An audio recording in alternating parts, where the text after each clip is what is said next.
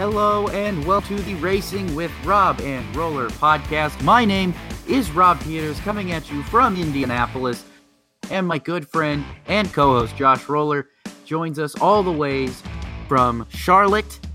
We have a very fun show in store for you this week because Bristol Dirt was back. We went to the NASCAR Cup Series and the NASCAR Camping World Truck Series, went to Bristol, and they threw dirt on it again for the second year in a row. And we have a lot of things to say about that, I think.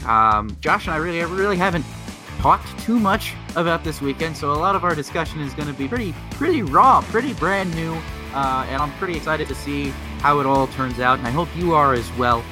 So thank you again for joining us, for letting us entertain you for the 2-ish hours that we usually do this for.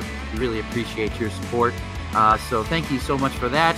We have a lot of news to share as well. There was a pretty decent amount of news released this week, and we'll have to discuss that. So we'll go ahead and jump right on in to the news here. And we will start off, as always, with Rob's Racing Report, and starting with Formula One. Adam Stern has tweeted that ESPN has decided they will air the inaugural Miami Grand Prix on ABC, and the race's organizers have said that the track is about 95% complete. So, Josh, that means that we have a decent shot at probably good ratings, right? I would think. Oh, yeah, it's going to be some good ratings for this race with it being on ABC. So, I'm excited for that one to see kind of how the American audience welcomes a American F1 race on Mother's Day on a big channel. I'm excited. Yeah, it'll be a big day for ABC having that race. And then we've got more F1 in America news talking about the Las Vegas Grand Prix that's coming up. Adam Stern has also put out another Stern bomb, tweeting that in the 24 hours following the Las Vegas Grand Prix announcement, the Wynn Las Vegas and Encore, quote, saw more requests for hotel room reservations than any other one-day period in the Strip property's history. So there's a huge demand seemingly already for this Las Vegas Grand Prix and Formula One, which is always very good. You know, it's good to see Formula One being successful, I guess, in the United States. I was concerned, and I think other people were as well, that perhaps it could be some kind of a fad, but it doesn't seem to be that. It doesn't seem to be a fad at all. It actually seems to be something everybody are pretty excited for. So that's good to hear. That's very good news. So that's all for Formula One this week. Might be more stuff that breaks, but we'll cover that over the course of the week, but we'll cover that in the next week's episode for sure. Moving on into some IndyCar news. Jimmie Johnson has undergone surgery to repair a fracture to his right hand that he sustained in a crash during practice for last week's Long Beach Grand Prix. So, but it looks like he's still good to run the upcoming Indianapolis test that is coming up here, I think, in the next week or so, I believe. Yeah. Yes. I think it actually might be this week or early next week. I can't remember off the top of my head when it is. Yeah. I just know that it's coming up. But good to see that old Jim Jam will be able to go out there and hopefully. I think has he already passed rookie orientation, or would this probably be his opportunity to do that? Rookie orientation right here. Yeah, that would be good. I mean, you don't want to miss. You don't want to have to make that up. It's easier to get it done in like an open test, like they have been, than to have to waste valuable practice time getting it done during the month, because they've taken away so much practice time for the Indy 500 compared to what they had. I mean, it's still more than every other race, but it's not as much as they used to have. You used to have 2 full weeks of practice. Now you maybe get 1 good solid week of practice, and if you have to waste any of that time doing anything else, it can potentially hurt your overall qualifying speed, hurt your race development. Who knows? I mean, you just want to be out there constantly making improvements and adjustments to the car at all times. All right. And we've got more IndyCar news here where changes are coming for the second running of the Music City Grand Prix down at the Nashville Street Circuit. All restarts will now take place on the exit of the Korean Veterans Memorial Bridge, like the race's initial start. The turn 11 apex will be widened by 6 feet for better driver visuals, and there will be resurfacing of the turn 5 apex to minimize the bump. Turn 9 will also be reduced by 50 feet to accommodate more suites. So they're making some changes after the first Music City Grand Prix down there in Nashville. I mean, they seem to want it to be a success, and it seems like it is. It was a success last year. I still think they should be at the Super Speedway, but we'll get to that in a sec. But overall, I think these are good. These are good changes. I think it's fine. I like it. I know it's probably tough. You couldn't get a flag stand and up on the bridge, but I think that's the better and more ideal place for the starts and restarts to happen. Kind of like a Mid-Ohio. Yeah. I mean, it's not only a cooler visual, it's just easier for everybody. You don't want to have a situation like Long Beach where, you've got half the field, you got the top half of the field is coming to the green, and the latter half of the field is still straggling along, waiting to get in, or aren't even bunched up, aren't even double wide, and they're, not even taking the green when the leaders are. You don't want something like that to happen. So, it's a good change. It's overall a good change because the circuit is fine. I mean, I obviously there's changes that can be done to it, and it looks like that they're taking care of most of those. Overall, I would say still a complete resurfacing of that whole thing would be necessary at some point in order to make it more viable. It's just too bumpy as it is right now, and that's not a bad thing. Most street circuits are bumpy, but this one's really bumpy. I mean, not Baltimore bumpy, but it's getting there. I think they should consider. Oh my gosh. They should, or it's not San Jose bumpy either. Baltimore and San Jose were probably two of the worst street circuits in terms of bumps that I've ever seen. And San Jose ran over train tracks. So did Baltimore too. Yeah, Baltimore had train tracks too. Both of them did. Yeah. They were so similar in the wrong ways. Yeah. Oh my goodness. You don't want to be similar in those bad ways at all. No way. But No. By the way, I was in Nashville this week. It was pretty cool crossing the Korean Veterans Memorial Bridge, and like IndyCar raced on this. This is cool. Yeah, it's pretty cool. It's not every day you get to drive over or on a track that is usually a racetrack. I mean, it's probably normal for the people of Monaco and Long Beach, but for you and I, it doesn't happen often. No, it doesn't. No, not at all. So that's pretty cool. That's actually really cool. You sent me a picture. You were at the Nashville Predators game. Yes. You said you were there. That must have been pretty cool watching some hockey. Yeah, we saw a fight, and so checked all the boxes. And the Predators won in overtime.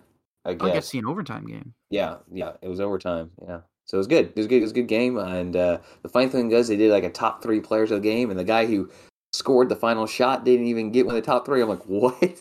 Really? Yeah, it was really strange. That's weird.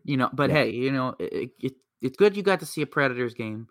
Because that's actually a good hockey team. I've been watching some pretty mediocre to bad hockey in the Seattle Kraken last season, so don't worry. It's Mariners season. I'll get my heart broken in October. I have a long time. I have a long time to wait. All right. More on this later.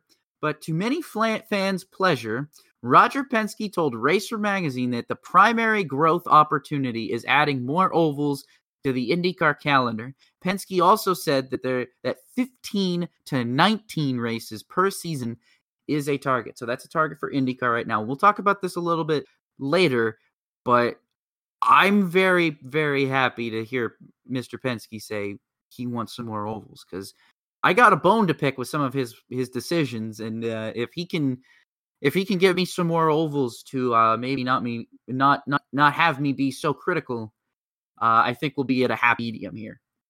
Yeah. All right. Moving on here into some NASCAR news. Hey, this was kind of the big news that happened earlier on, but this news kind of died down as the week went on. It was kind of popular to talk about when it broke, and it's kind of died down. But I'm going to talk about it a little bit because I have something to say about this. So Ty Gibbs was fined $15,000 for bumping into Sam Mayer on the cool down lap, which I said last week was stupid. I said that last week was the turning point for me, where it was like, all right, this dude has no respect for equipment. But anyway, so he's been fined $15,000 for that little move, and it's interesting that NASCAR doesn't give the penalties for the post race fights, the altercations, anything like that. I mean, they're not known to in the past. I didn't think they would, but it's interesting that they did give him this penalty, because I think it's good, and it should send a message. Hopefully that this kind of stuff is not tolerated, especially in the cool down laps, under caution laps and stuff. It's one thing to wreck a guy when green flag's out, but when there's caution flag out, there's a high likelihood that there's some people possibly on the racetrack, or there's some safety vehicles possibly out there on the racetrack. Maybe not right away, but the idea is when the race is over or the race is slowed down, that's essentially why they're slowing down, is for that reason. And it doing something like that, the speeding up, the slamming into the back of him, that's crossing the line, I think. And we've seen that before. We've seen that in the past where guys have done that. I think about 2014 Cup. There's several races in the 2014 playoffs where that happened. I think, Josh, you and I both remember those crazy races. But, I think if I recall correctly, I think there were fines levied as well for those, and rightfully so. NASCAR's been pretty consistent about fining. Yeah, I have no issues with the fines itself. I think the fine is justified, and I wonder if it will send a message to Ty at some point and be like, "Hey, buddy, you can't. This is not how to. This should be the message to Ty Gibbs that is basic. If it wasn't getting his ass almost kicked by Sam Mayer, this should be one of the bigger signs for Ty Gibbs to say, hey, this is not how you're conducting yourself is not correct. And even I think it was Jenna Fryer who asked Hoy in the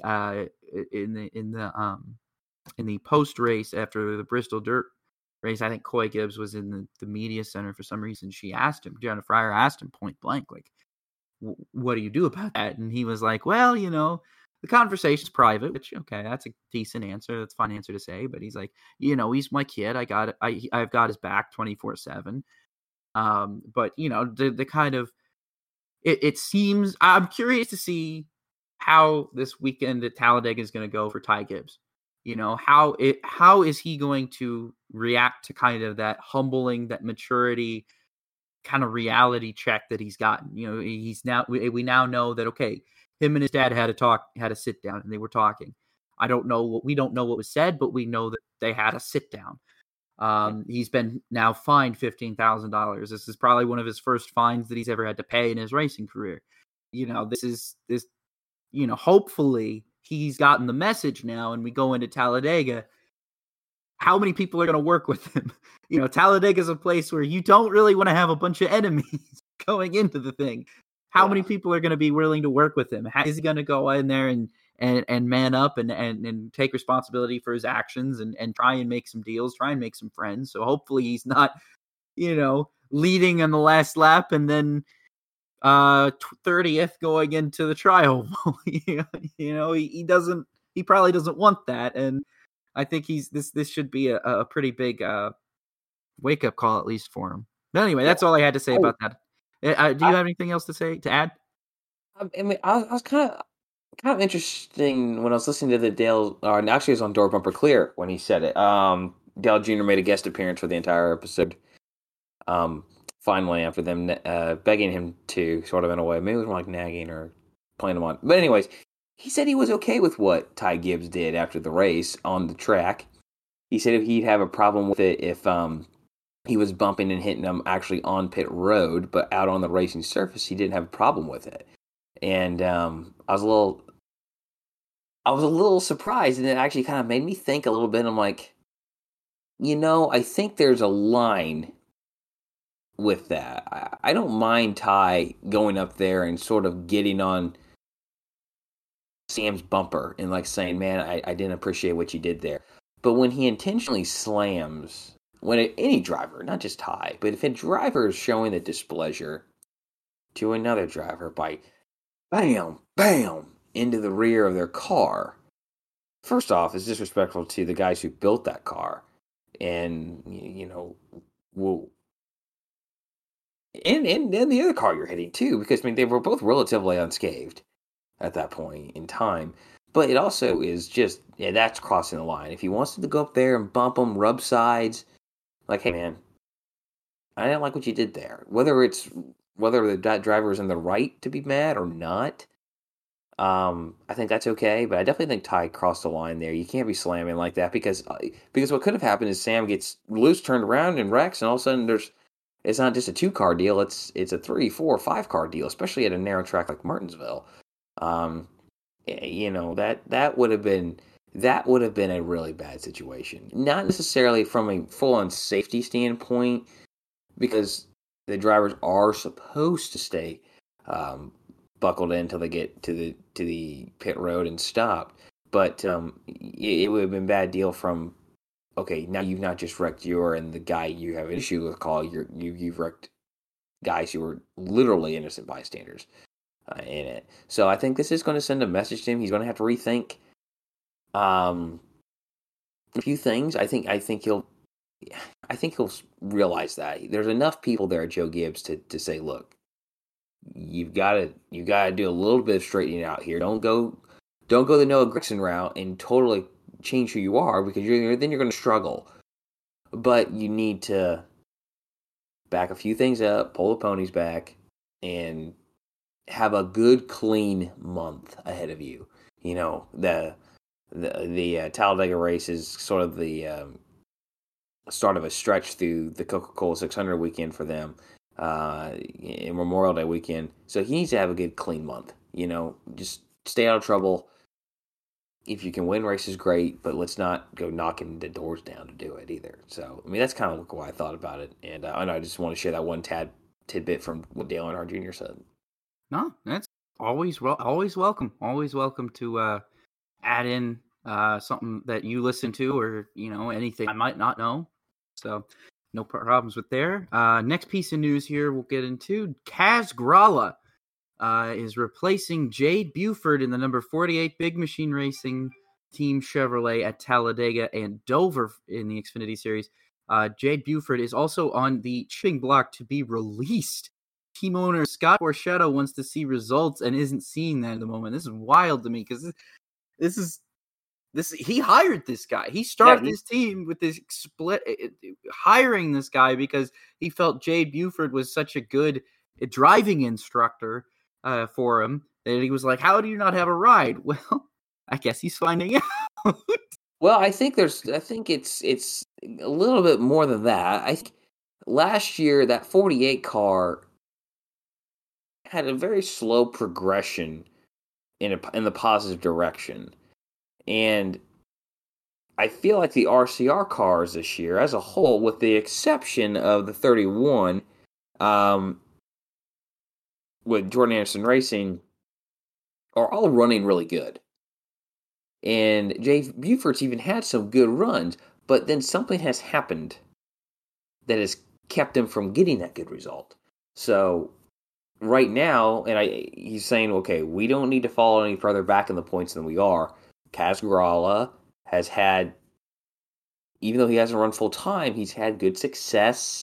I think he's well respected as a driver, and he knows how to take care of his equipment. So he's looking at Kaz like, okay, can you get us some good positive points days here at Talladega? Basically, get us to the finish. Don't wreck. And at Dover, can you get us another solid finish? So let's get us back on track. And during this time, this was basically 3 weeks for the 48 team to reevaluate where they're at, what they want to do. So it'll be interesting to see. It'll be interesting to see what happens. Yeah, we'll see what happens if there's some significant improvement with the 48 with Kaz in the car. We'll just see what happens. Next piece of news, more driver news in the Xfinity Series. Chandler Smith will drive for Sam Hunt Racing in 3 races, including this week at Talladega, then next week at Dover, and then later this year at Homestead. This next piece of news here, this was really cool. Wendy's Wendy's, the fast food restaurant, will sponsor Beard Motorsports and Noah Gragson at Talladega to promote its $5 Biggie Bag. And I believe this is the first foray into motorsports ever for Wendy's. I mean, other than their pop-up tent that I think they're also going to have at Talladega, and they've had a Daytona in the past, this is, I think, the first car they ever sponsored. Yeah. I don't recall Wendy's ever being involved in auto racing, like ever. No, I really can't say I've not seen them involved in sports car racing. I've not seen them involved, and maybe they have been. It's just I'm not old enough to have seen it. But to my knowledge, I don't think that they've ever been involved in sponsoring motorsports. So this is a big deal. If they can, if Gragson can go out there, get them some solid TV time, have them see some kind of ROI. I'd like to see Wendy's throw their hat in the mix. We've seen a bunch of McDonald's always has dominated. McDonald's always has cars. Burger King's had cars in the past. Taco Bell, Long John Silver's, A&W Root Beer. Well, those are all because of Bob Jenkins' connections to. But they've been he owns those franchises, so I think that's how. KFC as well. He owns a bunch of Yum brands. That's why. So they're not specifically. They're not. So the way that works is it's the same kind of idea as how BK Racing operated. Was when they didn't have a sponsor, they kind of just slapped the logo on there because he had the rights to do it because he was a franchise owner. So he's like, okay, I own the rights to this technically, so I can put their company logo on my car even though they're not technically paying me. That's how they did it. So that's why you would see those. But you are correct in the fact that they did have cars sponsored, even though they weren't. It wasn't like a 1-to-1. They weren't. It wasn't that company. It wasn't Yum Brands specifically themselves paying for it, or Burger King with BK. Yeah, BK Racing, despite being named BK Racing, had no actual affiliation with Burger King. I'm sure you know that, but for our listeners, they might not know that. But anyway, yeah, so this is really cool. The paint scheme looks great. It's one of those things we're going to have to talk about, if we're still doing this podcast in 10 years, we're going to look back on this and be like, man, remember Noah Gragson, he ran that? I don't know. I'm not that old yet. Anyway. Do you think we're going to talk like an 82-year-old guy when we're in our late 30s? That's what I think. That's what I don't know. I don't know. What's aging anyway? What's the aging process? Next piece of news here. Dale Earnhardt Jr. has been poached temporarily by Fox because he's going to be in the Cup Series booth at Talladega this Sunday on loan from NBC Sports as a guest analyst. That's pretty cool, especially since DW was back at Bristol, and I actually really liked how DW was. Darrell Waltrip hadn't skipped a beat. The fact that he didn't feel like he was overcompensating for anything, and he felt like old Darrell Waltrip again, having great commentary, great analysis. That was fun. But Dale Jr., perfect. I loved it, especially at Talladega, because that's does it make me wish that DW was in the booth with him? Yeah, kind of, because I think Darrell Waltrip would like to pick his brain a little bit. Because it always reminded me when you watch those restrictor plate races back in the early 2000s, and even all the way towards the end of Junior's career, DW was always fascinated with how Dale Jr. operated those restrictor plate races. And I just think, for me personally as a viewer, I would like to hear Darrell Waltrip pick Dale Earnhardt Jr.'s brain on this kind of racing and be like, how do you navigate? He called him for years the old Pied Piper. Well, how did he navigate that? I'd like to hear him pick his brain. I'm sure Clint will be Clint, but no, Junior's fun. Junior will be fun to hear up there with Mike Joy. So, sure. We got more Earnhardt news. Do you know that, Josh? We got more Earnhardt news to talk about. I do. And this is awesome because old Jeffrey Earnhardt will make his one-off start. Will make a one-off start with Richard Childress Racing in the Xfinity Series, and he will be driving the number 3. And be crew chiefed by Larry Mack. How about that? If you told me this happened last year, I wouldn't have believed you. But let me tell you something. I love this for Jeffrey. I love this for Larry Mack. And I applaud Richard Childress for giving him this opportunity. He's been very good to the Earnhardts before. He's given Kerry Earnhardt, Jeffrey's dad, several opportunities to race before. And now he's given Jeffrey an opportunity to race and given him a good car. So I'm happy to hear about that. Josh, I didn't mean to interrupt you there. I'm sure you have some thoughts as well.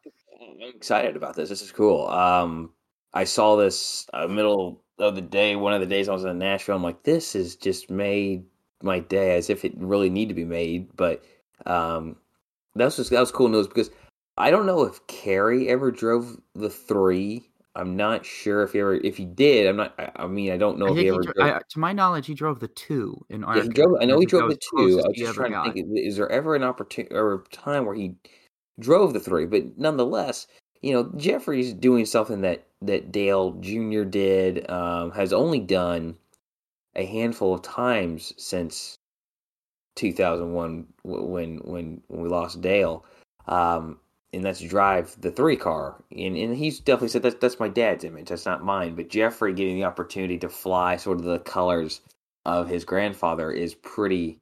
I think that's pretty special. And for him to get that opportunity with Richard Childress Racing, and for Richard to give him that opportunity is pretty special. And I hope the day goes well, and for him and Larry Mack both to get that opportunity 22 years later to get back on the pit block, almost a little over 21 years later, I guess, not necessarily 22 years, but he never did say he retired. He's just taking a really, really, really, really, really, really, really, really, really, really long sabbatical. Larry Mack does not quit.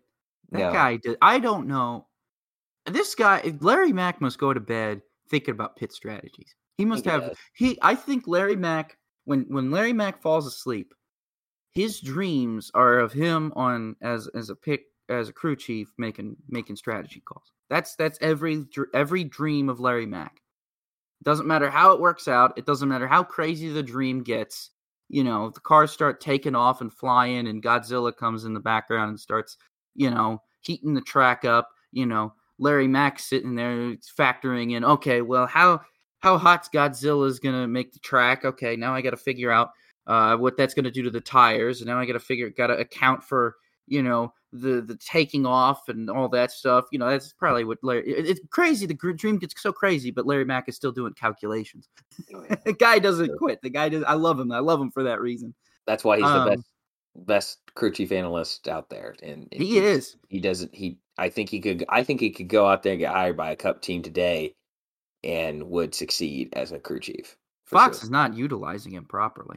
No, and they're really not. I mean, ever since they took him out of, that's the thing that, and we talk about this. We talked about the Dale Earnhardt Jr. making his guest analyst to the Fox, but this is my biggest complaint, I think, with a lot of modern day NASCAR broadcasting is just the lack of having that Larry Mack person. I think what I appreciated a lot about Fox's coverage and then even ESPN's coverage was the fact that they had crew chiefs in serving as commentary roles in Larry Mack and Andy Petrie. And I appreciated that because you had that level of kind of thinking on the fly. Larry Mack can go and basically say, well, here's the fuel window. Here's what people might be trying to do. But also, let's look at the race trends here. He had all that information, and Andy Petrie did too. Both of them had that, and it really made it more entertaining and informative when following the race. I felt, and I think personally, since both of those people have stopped, covering and discussing commentating full time, I think it's really hurt the overall quality. Steve Letarte isn't bad, but I don't think he's the best color. He doesn't have that booth chemistry that Andy Petrie or Larry Mack had. I think he's good at what he does. He provides informative commentary, but it's just the chemistry isn't there, I think. And that's my, I don't dislike Steve Letarte. I think he's a smart guy, but in terms of being a color commentator, I think he needs some work. But anyway, let's get in. Let's stop talking about the stuff that is fluff. Let's get into the real the real news of the whole show is North Wilkesboro. We got some major news this weekend on North Wilkesboro. So Saturday afternoon at Bristol Motor Speedway, the news was made official that racing is returning to North Wilkesboro Speedway. In August of this year, produced by XR Events, Racetrack Revival will put on a show that includes super late models, street stocks, pro late models, limited late models, open wheel modifieds, late model stocks, and Hornets on the pavement. Then, before races in October, the pavement will be ripped up and they'll put a layer of dirt down and run super late models, 410 sprint cars, big block modified, street stocks, open wheel modifieds, 602 crate late models, 604 crate late models, stock cars, and Hornets will run on that dirt surface before new pavement is laid down in the next year. So we are getting new events at North Wilkesboro, grassroots racing, which I got no problems with. I didn't expect them to come right out of the gate and be like, oh, we're bringing NASCAR here. I didn't expect that. The fact of the matter is they need to get a solid local racing base going for Wilkesboro in order to make it economically feasible, just based on its location and just based on, the capacity, the parking, all of that you have to factor in.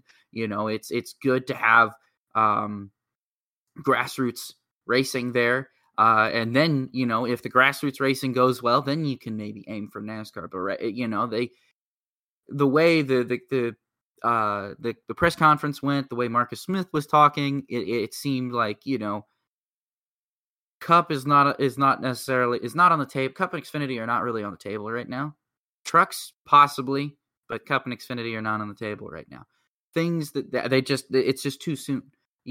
Could Cup come there? Maybe by the end of the decade. Maybe. I think if they have enough success, then maybe we could see Cup coming there by the end of the decade. But I think that's still stretching it. I think you're still looking at, you have to instill a solid fan base at North Wilkesboro to make it happen. And hopefully they have put a solid plan for that to happen in place, which it seems like it has. And the fact that they're running some dirt races on that will always help. Because if you can bring dirt cars out there's a lot of people that really, really like their dirt track racing. And, for me personally, I'm a guy who loves, dirt modifieds and pavement modifieds. I love watching that grassroots stuff. The NASCAR We in the Modified Tour is cool and all, but nothing beats watching a big block modified at a place like Winchester or Salem or something like that. You know what I mean? That's real cool. That's the type of racing that I really like. So to see them bringing that kind of stuff to Wilkesboro for both pavement and dirt is really exciting. But Josh, I don't know if you have any thoughts on this, because you are not far, I guess, from North Wilkesboro. You're closer to it than I am. But I'm curious to hear your thoughts, I guess, I'll use the word quote unquote local. What are some of your thoughts on this news about North Wilkesboro coming back? I mean, this is something I never thought we would say, even as a fan. Never thought we'd see racing come back there. I can't speak much to it because I work there for Speedway Motorsports. But I mean, it's pretty cool to see this happen. We found this out a few days before, and pretty excited to see this. I mean, look, it's a stepping stone, right? And it's going to be a place. It's going to be a multi-purpose facility. I mean, Rob, you and I have discussed it on here before. If you're a racetrack today, especially a big track, you have to be multi-purpose. You have to be, Charlotte Motor Speedway has the auto fair. Indianapolis Motor Speedway isn't just the Indianapolis 500 anymore. It's NASCAR. It was Formula 1 that are held there. They had airplane races. So you have to. Yeah, there's a way more events at IMS than there used to be. Yeah, I mean, 30 years ago. Yeah, it was used for 4 weeks out of the year. That was it. So you have to be a multi-purpose facility. So I think this is a fun start. It's a great way to sort of send off I don't even know what version, because I don't know if North Wilkesboro was ever repaved after it was initially paved. Um, but it's a cool way to bring it back, send it off, and then to kick off, its next chapter. So if I don't know if I'll be in town for some of these because I actually haven't checked my calendar. But if I am, I will be heading up to Wilkes County. It's not too far of a drive, as you mentioned, for me. And I would love to go there and watch these races for sure, both on the pavement and the dirt. I'm excited to see it. It would be really cool to see any race at Wilkesboro, Oh personally, yes, just for the historical reasoning. I yes. mean, it's it's a unique short track. It's a very. I love the fact as I used to read about it in books. I had a racetrack book, like I listed all the NASCAR racetracks, and Wilkesboro was in there as gone but not forgotten. Which I guess we could change that up now. As it, you know what else was in there too? Nashville Fairgrounds, You know which what? I guess we can also change up too. I was at an event for our Nashville for U.S. Legend Cars in Nashville this weekend, and 2 of our days were at the Fairground Speedway, Mhm. and I had the same feeling walking in there. I'm like, I'm standing in the middle of history here, Yeah. and it'd be so cool to one day see big NASCAR return there. I mean, still think.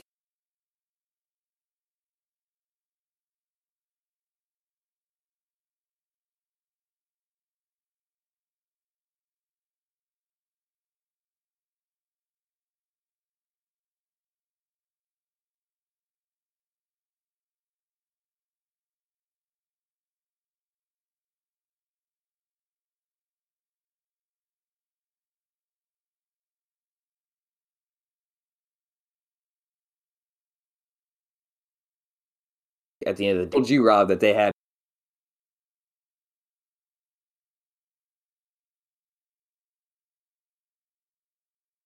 We're Logan talking. Yes, it looks so good too. So, yeah, it's like that. It's a cool to see these tracks that, in North Wilkesboro's case, let's call it dormant, very very Mhm. dormant. It was. In Fairgrounds case, it's It's been it's active. soldiering on, but if one or two things go wrong, it's gone. That, so it's sort of living on the edge.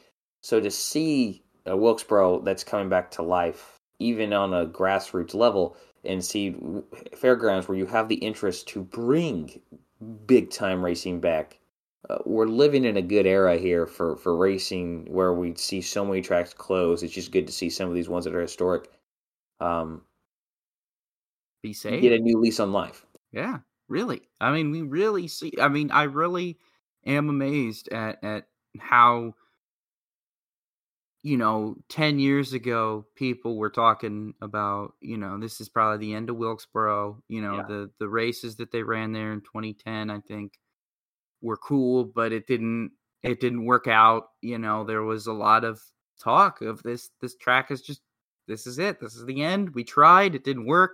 Goodbye. And now here we are 10 years later being like, wow, we actually there's going to be races here again. Not NASCAR, but there's going to be racing here.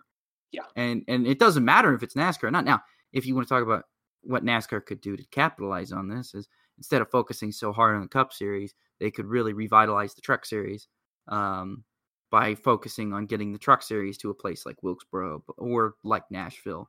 Again, not saying it has to happen immediately, but long term, I would like to see them take the Truck Series back to more of those short tracks that we Right there with like. you. Right there with you. Yeah, I know you are. I know you are. And that's another thing is I'm wondering, how long is it going to be until ARCA goes to Wilkesboro? Would that be something that would be more possible or probable in say 2023 or 4? I feel like that is something that's a lot more likely than than the Truck Series. I think ARCA would be a good testing ground to really see, can we draw a crowd for NASCAR? It's not NASCAR Cup Series, but it's ARCA. Can like an ARCA East event, could this draw a crowd?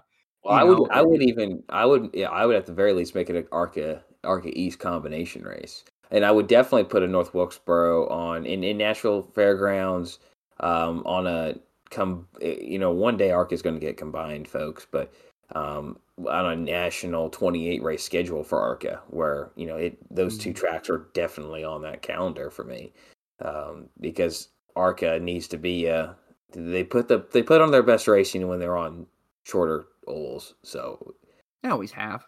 Yeah, always have, always will. And they've done dirt pretty well as well. Yes, yeah. ARCA, the short tracks and dirt miles, very, very, very, very good. Well. So, yeah. One of the only sanctioning bodies that can say they do stock cars on dirt pretty well. Well, we'll get to that. I got some thoughts. Not negative, not positive. Kind of in the middle. We'll get to that. But first, we have to get to our featured paint scheme, because we have just wrapped up the news section, and we're talking about our featured paint scheme. We've just talking about Truck Series. What we like about Truck Series? Well, you know what I like about Truck Series? I like Truck Series paint schemes. And we got some good ones for you this week. So the 2010, we're focusing on the 2010 NASCAR Camping World Truck Series, which was a very interesting season. One of my personal favorites to go back and watch. It was a very cool season. First season of Kyle Busch Motorsports. Last season of the Truck Series have independent graphics, an independent graphics package, like just for itself. You remember that? You know that?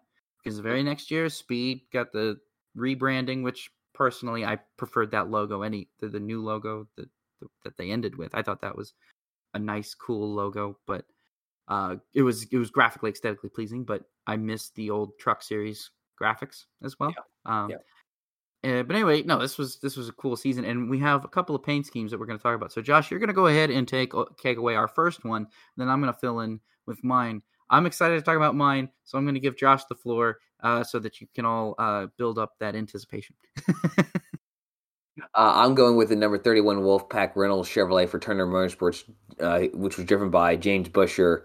It's actually the second version of it, which had a day glow orange trimming on the spoiler and the side skirts of the truck. The cool thing about this was before Turner Motorsports kind of became the Turner Motorsports we knew, and the Turner Scott and H. Scott down the line. It had the 31 that was like the 31 RCR font. And it had black on top, wool white in the middle, then it was gray on the bottom. This version started running at Texas in June, and it ran. It was on the truck for 14 of the 17 races that Wolfpack sponsored that year. Buescher's best finish was second at New Hampshire, and he started second 4 times at Gateway, Darlington, Bristol, and Las Vegas. The Wolfpack cars always look good. They just all look good. It one of I wish the sponsor was still around sponsoring somebody. So yeah, I always like this one because I'm like, are we sure this is an RCR? Are we sure? It looks like RCR out there, but no, it was its own. And James Buescher ends up winning the championship. That was 2013, right? 2012. 2012.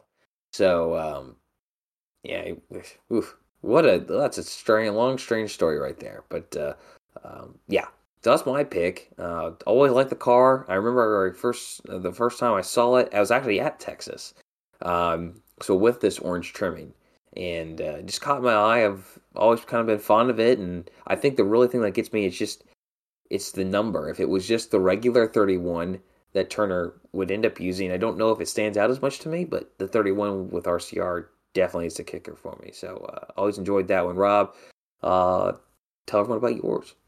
Okay, so I've got a cool one. How about this for a neat little story that I discovered? Well, I didn't really discover. I kind of knew about this, but I didn't know much about it until looking into it. So my pick is the number 48 TNA Wrestling. Yes, you heard me. TNA Wrestling. It's now known as Impact Wrestling. Chevrolet Silverado that was driven by Hermie Sadler. Old Herm, for Andy Hillenberg's Fast Track Racing Enterprises. Now, you're probably sitting here thinking like, wow, this is out there. what are you? What is this? Josh, you're staring at me like, what is going on? Yeah, TNA is still around. It's known as Impact Wrestling now. It's much better than it used to be. But if you watched it, this was back then. This was during a time where TNA actually had a pretty solid roster back at 2010. And one of the wrestlers on the roster was Jeff Hardy, who's now with AEW. He was with WWE, but now he's with AEW. He's wrestling with his brother Matt again. They're not able to be known as the Hardy Boys. They're called the Hardys, but I call them the Hardy Boys because everybody knows what they are. That's what they've been known for years. But anyway, so according to J-Ski, that's right, this paint scheme was designed by Jeff Hardy. And I have this is really cool here. I have pulled up an interview with Jeff Hardy regarding this. And he says, quote, "I was asked to create a design for a race truck. When I asked what kind of design, they said, just something like your paintings." Because Jeff Hardy is a painter as well, in addition to being a wrestler and a charismatic enigma and everything else. And this is exactly what I got. After seeing the final design, I was blown away, Hardy said. And then Hermie Sadler was quoted as saying, quote, "I'm thrilled that Jeff wanted to show his skills and design this truck. It will be cool to see what NASCAR and TNA wrestling fans think of the design, and hopefully Jeff's large fan base in North Carolina will be in Charlotte pulling for us. So that was the truck that raced in the North Carolina Education Lottery 200 at Charlotte Motor Speedway in 2010. Now, this is a very awesome looking truck. And so it's got the TNA Thursday, which, by the way, it's still on Thursdays. You can still watch Impact Wrestling on Thursdays, which is kind of cool. I'm glad that they moved back to Thursdays. But anyway, this paint scheme it is a good looking paint scheme, and they do have die casts of this as well. You could probably look up if you could find it. Good luck. But old Hermie Sadler drove this car. It's got a black base with so it's kind of got a black base, and then it's got silver and blue as well. So there's silver on the black bed of the truck. And then there's blue accent highlights separating the silver from the black on the truck. And then on the hood, and I can't quite specifically make out the logo on the hood. There's not really a ton of great shots of it, but I think it's Jeff Hardy's logo or his brand logo. He signed the back of the truck, which is actually kind of cool too. But I think that's what's on the logo of the truck, or on the hood of the truck is Jeff Hardy's logo. Just can't see it. Like, all the diecast pictures don't have it like facing head on. All of the pictures that I was able to find of the car on track don't have it facing head on, so I can't really see. But based on what I know of Jeff Hardy, I'm pretty sure that's his logo. But yeah, this is just a weird, obscure thing. Who would have thought Hermie Sadler ran a TNA wrestling car, and it was designed by a wrestler and it was designed by Jeff Hardy of all people too. Which, man, I didn't know it was designed by Jeff Hardy. That's news to me. Maybe news to other people. If you're a wrestling fan, maybe you did know this. Maybe you didn't know this happened. I don't know, but I just thought it was really cool. Maybe Jeff Hardy has a future in designing paint schemes after he's done wrestling. I mean, the guy's still going strong. I thought he would have retired years ago. He's still going strong. And you know what else is? It looks, if you ever see Jeff Hardy's face paint when he goes out and wrestles, he does that himself too. So the art is not lost here at all. So definitely very fun to talk about that. Very cool to tie in some more wrestling discussion, because you know me, I'm wrestling trash. It is what it is. Let's get into the next segment of the show, which is the fun one, upshift and downshift. Josh, are you ready for? I'm ready for it. Let's go. We got some. Let's just jump right into it, everybody. If you're new here, upshift, downshift is our debate segment. If we are presented with a series of just statements, questions, what have you, and if we agree with them, we upshift. If we disagree with them, we downshift, and that's pretty much how it goes. And then if we don't feel one way or the other, we can put it into neutral. Typically we try to not do that because we like to favor good discussion. So We'll try and keep that too. But you can participate along as well. You could tweet us with your answers, your upshifts, or your downshifts. You can also the Spotify question of the week. If you're a Spotify user, you could probably look at it right now. You've probably already seen it. But if you're a Spotify user, you can answer our featured question that is right there in the app, and we do read it. We can read and we can see everybody's answers. We can see where kind of take a good poll on our listeners, see what they think, see where they're going with. So remember to play along with that if you're able. If not, no worries. You can tweet us or just talk about it in your head. So let's go ahead and start with our first question today. Roger Penske says that the IndyCar schedule should be between 15 and 19 races. Now, obviously, I like this, but I'm curious to see where Josh falls on this. Do you upshift or downshift this, Josh? Downshift, because I think it should be more. I really he mentioned that, there could be some street courses that drop off because, maybe or courses that drop off because contracts aren't renewed or don't want to be renewed by a party. But I would just, if they wanted to keep the road courses or street courses that they are at, the number of them, whether they, switch up the location, which roads and street courses are involved, I would just like to see him add. There's 17 races this year, 2 of which are at Iowa. I would just love to see him add 4 ovals. Just add 4 ovals to the calendar. I feel like, I don't know. I just don't like the IndyCar has got less than 20 races, and I don't like that. In some cases, there's a big break. I mean, like right now, there's a multi-week break between races, and it kills the momentum. And they don't need to shallow up the calendar any more than that they are. With it beginning in late February, early March, and ending shortly after Labor Day. I just don't think that's good. So I downshift. They need to be going 2021 races, maybe even 22 races a year. So yeah, that's how I feel about it.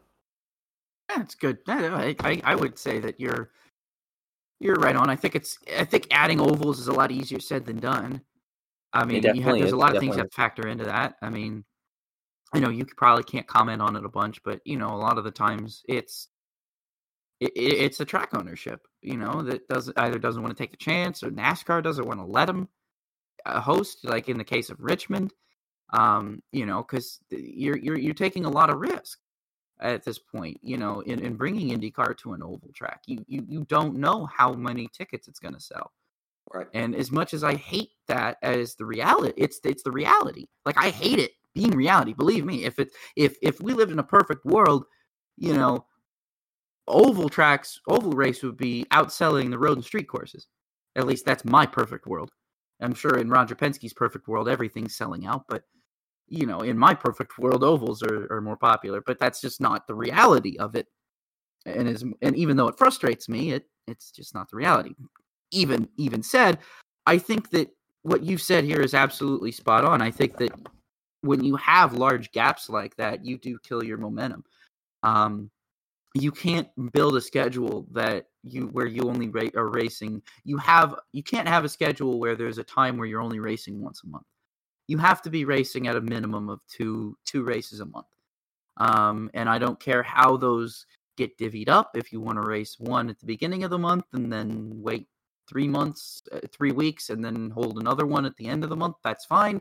I don't care. It's just you can't have a situation like what we had at the beginning of the season, what we're going through now, where we had a race at Long Beach last week, and now we're not going to see another one until May 1st, which is going to be, another 2 weeks from now. I don't like how IndyCar goes about and does that. I think, they needed to have 2 races in the month of April, or 3. 3. You need to be getting people ready for Indianapolis. You can't wait until May. May's supposed to be when everybody's putting their focus on Indianapolis. That's when you're supposed to be hosting the Grand Prix, getting everybody ready for the Grand Prix, and then getting everybody ready for the 500. And then you can focus on the rest of the season. But before that, you've got to get the ball rolling. You got to get people into this stuff. That's something that I feel like IndyCar really is struggling with right now. they did it really well several years ago, where they actually had, even though they started the season a little bit later than they did this year, they had more races. Either one, you had one race, and then you had maybe a week break, and then you had another race, and then a week break, another race. And it was just like, it was constant. There was never a point where you were sitting there waiting for the next IndyCar race. And you had ovals before that. I think 2010 was really, I always look for 2010, and I say that should be the ideal schedule. You should be modern day schedule. You should be doing, because I feel like 2010 had the perfect mix of ovals, road and street courses, and in general, it was just a really well done. 2009 as well, but more so 2010, because I think it was more even in terms of road and street courses. In terms of, it was more even in terms of the oval to road and street course split. I think that's where Roger Penske needs to be shooting for, is something like that along the lines. And unfortunately, I think you're right in that it doesn't allow for this 19 race maximum. And I've always been a strong critic of this whole ending the season by or around Labor Day. I think it's stupid. NASCAR doesn't need to do that. NASCAR, in fact, increases the amount of races, the intensity after Labor Day. Formula One is ramping up, like really buckling down on having a bunch of races after Labor Day, and IndyCar is just sitting here being like, oh, hey, yeah, while NASCAR and Formula One are reaping the benefits, we're just sitting here in the off season. I'm sorry, but it might have worked when the Boston Consulting Group made this decision back in like 2013, but it doesn't work now. Like, I'm sorry, it doesn't work now. It's not practical. It's not a bad thing to go up against the NFL. I understand that's like the bad no-no word. Nobody wants to go up against the NFL. You can't go up against the NFL. Yes, you can. NASCAR has been doing it for years, and now Formula One is doing it. You can go up against the NFL. And I understand, but Formula One, they don't race during the NFL. Doesn't matter. If they have a race in the Middle East and it's going on at 1 o'clock, they're going up directly against the NFL, and I don't think they care. Okay? They're all in on getting this American audience, and they're more than willing to host Circuit of the Americas in October, November, during NFL football season. Right. I'm sorry, but I don't see where IndyCar's coming from. So ultimately, I'm going to downshift with you. Penske, number one, you need to be looking at least, I think, my personal opinion, if you want to add more road street courses in there, that's fine. But as long as, like Josh said, 4 ovals, that's fine. I think 22 races should be the maximum, with at least 2 races being run per month. I understand that teams might not like that, but I know it's easy to say from a fan standpoint, but you got to do what's best for the sport. And right now, being irrelevant during times where your biggest competitors are relevant is going to hurt IndyCar a lot more than it's likely to help it. Unless you have any rebuttal to that, Josh, or you want to agree with anything, you're more than welcome. We can move on here. I think you're right. I do think you're right. They have nothing to add or argue with. I think we're both in agreement in different ways. I mean, yeah, it's not that I don't want to upshift. I do think that 19 races is good, but the 15 thing is what concerns me. Is the fact that he's putting his minimum at 15 when I think actually 18 or 19 should be the minimum. That's what's kind of surprising to me, is that he's like between 15 and 19. Well, that's a low minimum, 15 races. I mean, you're looking at, that's a junior category schedule at that point. Yeah. That's unacceptable for a major racing series. Okay, next question here before we get too much into that, because we could probably talk all day about that. Brad Keselowski has finally cracked into the top 30 in points after the Fruit City Dirt Race. Do you upshift or downshift that he wins before the end of the regular season, Josh? I'm going to downshift. I mean, the RFK, I think they're running better this year compared to last year, but they don't have winning speed right now at the moment, outside of winning a race at Daytona or Talladega or even Atlanta in July with its super speedway. I just don't see RFK and Brad Keselowski going to victory lane. So I do think he's going to miss the playoffs as a result of it. So I downshift. Well, I think anything can happen. I think that the level of parity in this year's Cup Series has made it for a situation where anything can happen, and I don't feel right counting him out yet. I don't even feel right counting Chris Buescher out yet. I think they've had runs, especially on super speedways, where it looks like they could win.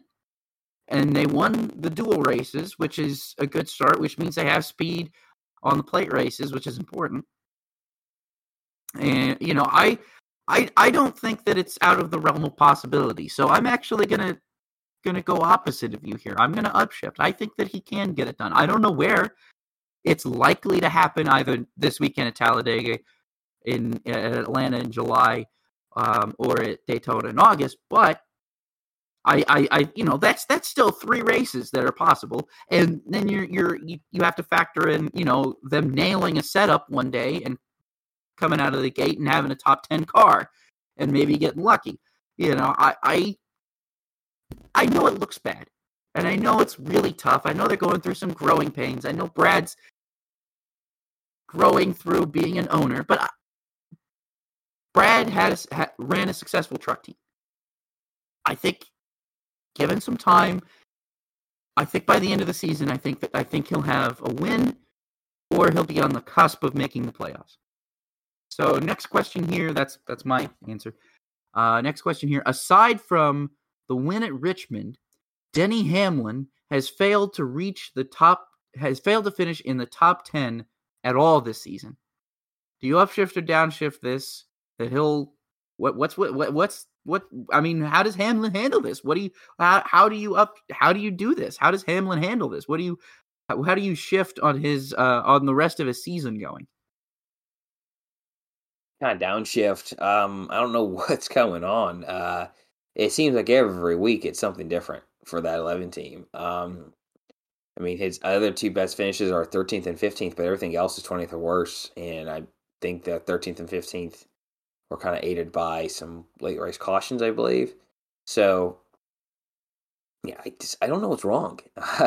This is an organization, I mean, Toyota is struggling, but Denny Hamlin, it's been rather bad. And he spent more time outside the top 25 than I think he spent inside the top 25, which, if we're going to compete for championships, and he was so consistent last year, I mean, he just knocking on a win, and then finally gets it done the first race of the playoffs last year. Yeah, I got a downshift. I don't know what's going on. And I don't know what they can do. You just got to find a way to finish inside the top 20 consistently, then try to finish in the top 10. Yeah, downshift. Here's the thing. I'm agreeing with you. I think it's going to be a rough road ahead. Unlike Brad Keselowski and RFK Racing, Denny Hamlin has not really had as many flashes of brilliance as anyone as like I said, RFK. And I'm making that comparison here because I'm going to preface this what I'm going to say. RFK has ran well. Chris Buescher has ran well, and he's had good finishes. He's done well, but you ask the question, okay, well, can they get a win? Can they get a win? Well, yeah, I think they can. And in that same regard, you ask because Denny Hamlin got a win. I say that because if Denny Hamlin is able to have literally the worst season imaginable and then go to one of his best racetracks and win, I think that shows a lot to the level of parity that we're seeing right now in the Cup Series. It's not a 1-to-1 comparison, obviously. It's not a 1-to-1 comparison, but it kind of shows what is possible, which is, again, why my answer here is also being used to solidify my answer to the previous question, just for record. But anyway, what I'm going to say here is I think all of Toyota is just struggling. I mean, besides Kyle Busch winning this week at Bristol, which really was a fluke. I mean, it's not often you call Kyle Busch wins flukes, but really, I mean, that's what it was. He kind of hacked himself into a win there. He did back himself into a win. But that's not to say that he didn't have a top 5 car. It's not to say he didn't have the best car. It's just he was not in the lead in the last lap. So I mean, it's kind of a fluke. He wasn't even in second. He was like at least 5/10 behind the leaders. It's kind of a fluke. I'm sorry to say that, but it kind of is. One fluke win doesn't take away anything from Kyle Busch. So I don't also feel bad about saying that. But anyway, one of my point is Christopher Bell is having really good runs, but Hamlin and Truex have basically been also rans this entire season. I have really not even focused on the fact that it's kind of they kind of just lose track of the fact that they're even in the race. I forgot Hamlin and Truex were even in the races this weekend. Like I just did. I completely forgot they were even out there because they were not relevant at all. Not even in their heat races. In their heat races, they were irrelevant. In the actual race, they were irrelevant. Hamlin crashed, and Truex was multiple laps down. And it was like, wow, what is going on? And it's like, it kind of took me a minute to realize, but this Bristol Dirt, their performance in Bristol Dirt was not a one-off. This has been consistent, where both Hamlin and Truex are kind of just also rans. And while Bell has had some pretty solid runs, Kyle Busch, who got one fluke win, has surprisingly been kind of the banner flyer for Toyota, because 23XI is struggling even worse. Kurt Busch is having one heck of a season. Bubba Wallace couldn't catch a break if it was like right in front of him. And I don't know what they're going to do over at that 23XI camp, because it just seems like everybody's having a rough day. If Kurt's having a good run, Bubba's doing poorly. If Bubba's doing well, Kurt's doing poorly. If both of them are doing poorly, that's more often than not. And it's just rough. I think all of Toyota is having a big time struggle. And Denny Hamlin for himself, I don't know if it's going to get much better. I mean, I think that one win at Richmond is really, really big. But if we're seriously sitting here talking about potentially more than 16 drivers making the playoffs, we might need to start looking at Denny Hamlin as one of those guys who might be on the outside looking in, even with a win. Yeah. You know? And I'm not saying, I know it might be too early to say that because we just had our first repeat winner last week, but it's not out of the realm of possibility. And based on the trends, one repeat winner in, what are we now? 8 races in? 9 races in? You have 8 winners through 9 races. Through 9 races? So that's 8. So you have 8 more different winners in the next. Yeah. I mean, you could. It's possible. When think of the guys who haven't won. We're still talking about people like Chase Elliott, like Christopher Bell, who I was just talking about, who haven't won. Truex hasn't won. Logano hasn't won. Blaney hasn't won. You're right. You're absolutely right. Suarez, Reddick. Suarez is coming. Reddick is coming. Both those guys, they're getting their win. But Chastain has a win. That's something we didn't really see happening earlier this season. But now that's happened. You know, Austin Dillon has been having some very. You know what? I'll talk about this later when we get into that. But dude, Austin Dillon had a top 5 car all race. Yep. And the engine blew. Yep. Poor dude. I don't know what to say about him. But Austin Dillon's gonna get a win. I can guarantee you that. The way he's been running, both RCR cars are gonna get wins. The way they've both been running. Reddick's been making more noise out front, but then Dillon is always right there. Always right there running top 5. Creeps into the picture late race, which is all you got to do. And you know what? Even though he's struggling a little bit this year, I have to imagine that Kevin Harvick's due for a win. Yeah. Kevin Harvick's probably due for a win sooner rather than later. I don't know when, but I mean, I see him as the next Stewart-Haas guy to win. Probably. Briscoe's already won. It's not going to be Almirola. I'll tell you that. It's not going to be Almirola. It could be Briscoe, but he's already won. Harvick's got to beat Cole Custer. Cole Custer, could he luck into one? I don't know. It's just rough. It goes to the point where Denny Hamlin is going to have. He's got his work cut out for him right now. Yeah. He's going to have a rough go to the season if things don't start turning around and he starts clicking off. At the very least, consistent finishes. You know, because getting one win and then finishing 30th the next 3 weeks is not indicative of making the playoffs, especially not right now. So I kind of made my point clear on that. I hope I've talked a lot about it. So let's get into the next one here. NASCAR and Goodyear are considering holding a tire test at Martinsville in preparation for the fall race. Do you upshift or downshift this, Josh? Simple. I upshift. I think it's a necessary deal. It's one of the potential solutions to the problem that was experienced at Martinsville. I do think no matter the temperature, the tire compound was too hard. So to find a tire compound that would be more appropriate, especially for a race that is going to be the penultimate race of the year, is very needed. It's almost a necessity. So this is a good idea. They shouldn't be considering it. They should have already. Hey, we're having one. We just don't know when. So I upshift. Yeah, it's hard not to upshift this one. It seems pretty cut and dry why it's necessary. I think that another thing though is you have to keep in mind is it could be more than the tire. We were talking about it last week with Chad Canals too, talking about it like it's a ride height issue too. It's a ride height issue as well. I mean, and that's something that has to be looked at and adjusted as well. It's not just the tires. It's not just the track. It's a ride height issue as well. There's a lot of other things, but it's a fluid situation, and it's a brand new car. NASCAR can work on it and fix it as they need it, and if they manage to fix the things that we were complaining about, I think it's fine. So ultimately, tire test is always good. I'd rather testing is always good. Testing usually works out well. So I got to upshift this. It's pretty cut and dry. That's a good thing. And anything that can help prevent another stinker at Martinsville is good. So next question here. How about this? Parker Kligerman is 14th in the Truck Series points despite competing in only 4 out of the 6 races so far in 2022. How you shifting on this? You upshifting or downshifting, Josh? Follow me. I downshift because it's wasting the guy's talent to be missing races when I think if he was in the right truck, look, that team he drives for, Henderson, they do pretty well for what they got. But if he was in a better truck, better equipment, man, what could this guy be doing?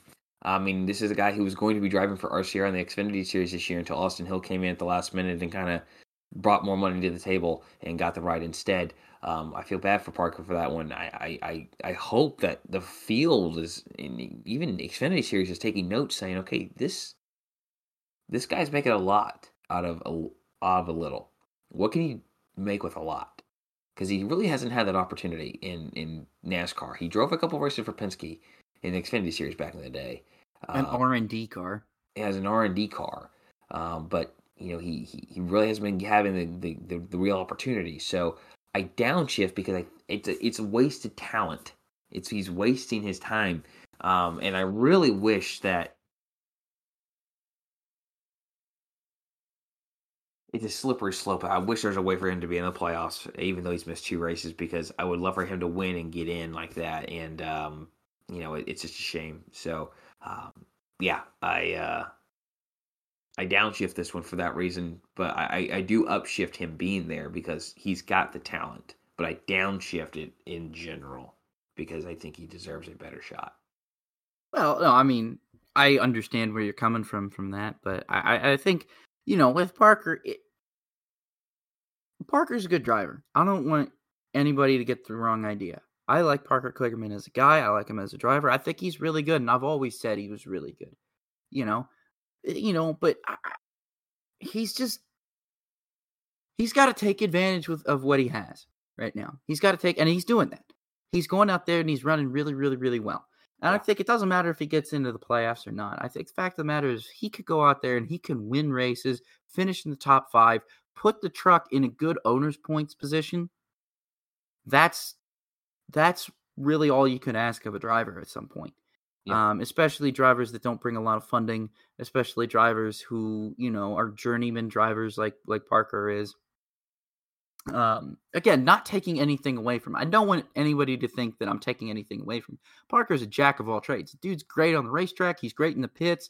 He's really fun to listen to in terms of his motorsports opinions, because this guy, I love how Parker follows everything. He's like, he does. He's He like just does. you and me. I mean, if it's got wheels and goes fast, he'll watch it on TV.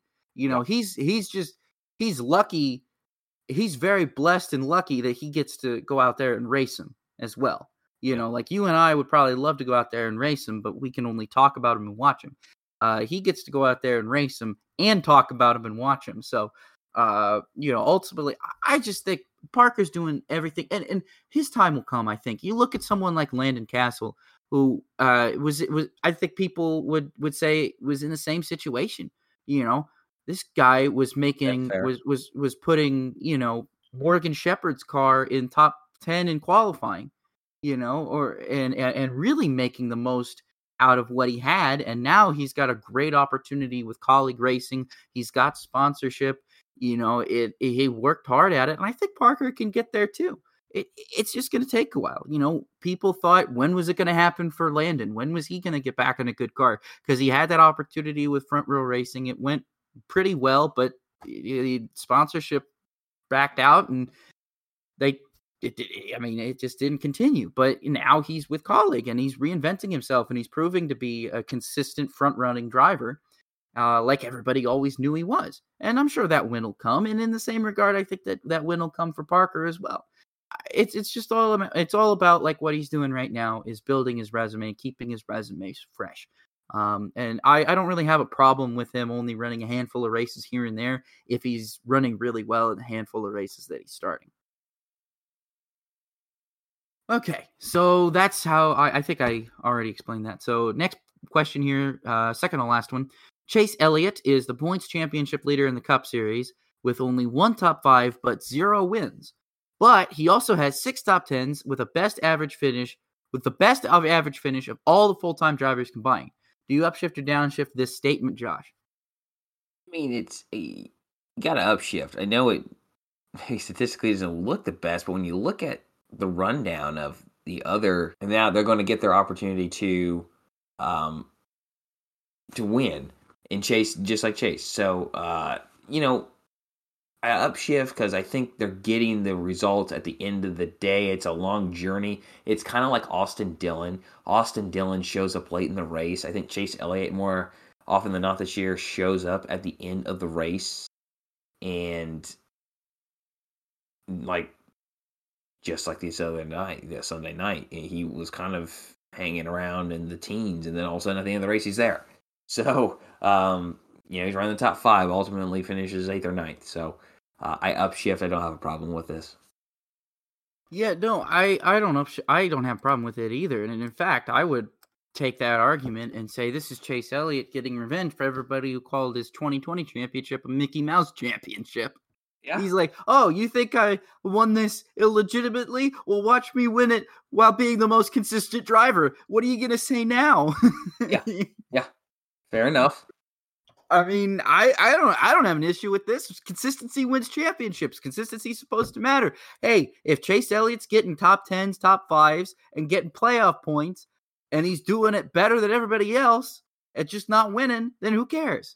More power to him. You know, prove everybody who's in his Twitter mentions calling him a Mickey Mouse champion. Prove everyone who's doing that wrong by basically winning a championship or being on pace to win a championship by being the most consistent driver with no wins.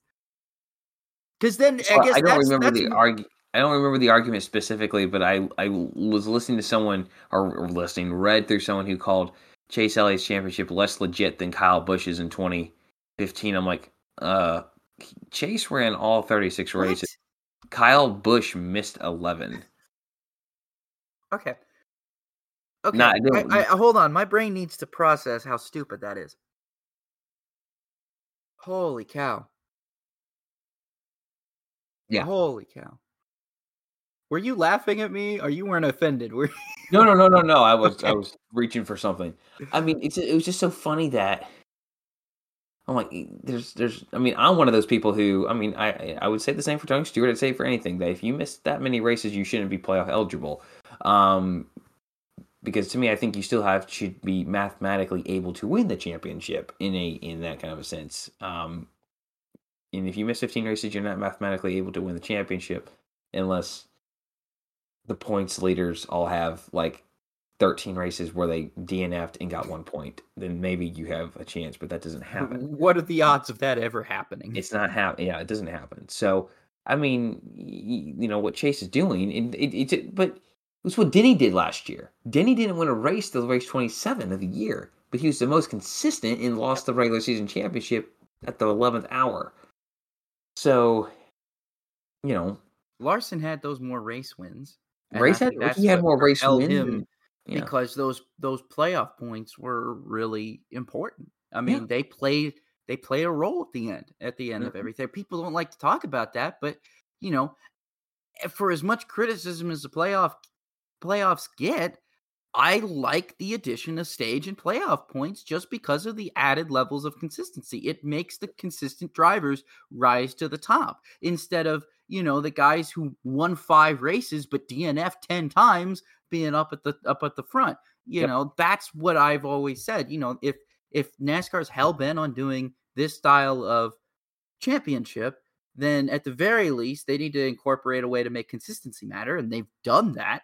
No matter how controversial it is, they have done that. And, I can't argue with drivers just playing to the rules. And that's what's happening right now. So no, Chase is doing fine. Chase doesn't need to win yet. He's got plenty of time to win. He's got a bunch of road courses. He's got other races he could probably win.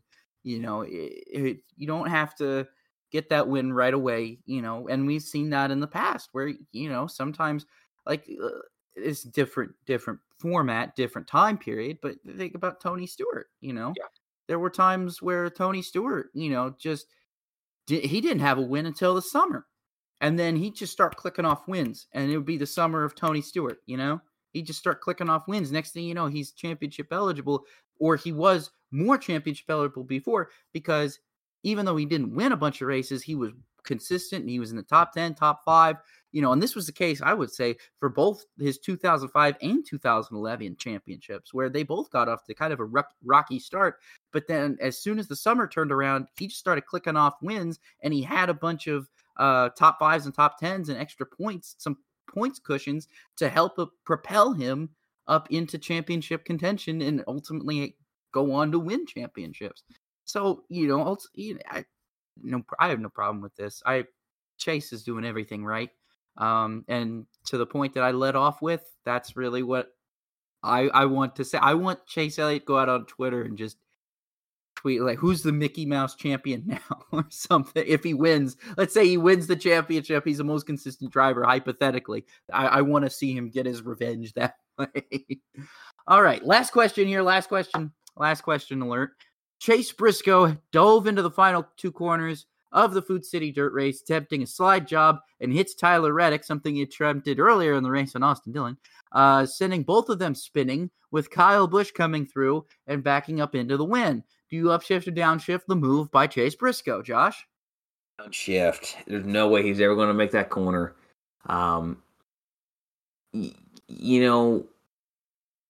They say they're going for the win a lot. You have this happen. I was going for the win, man. I was going for the win.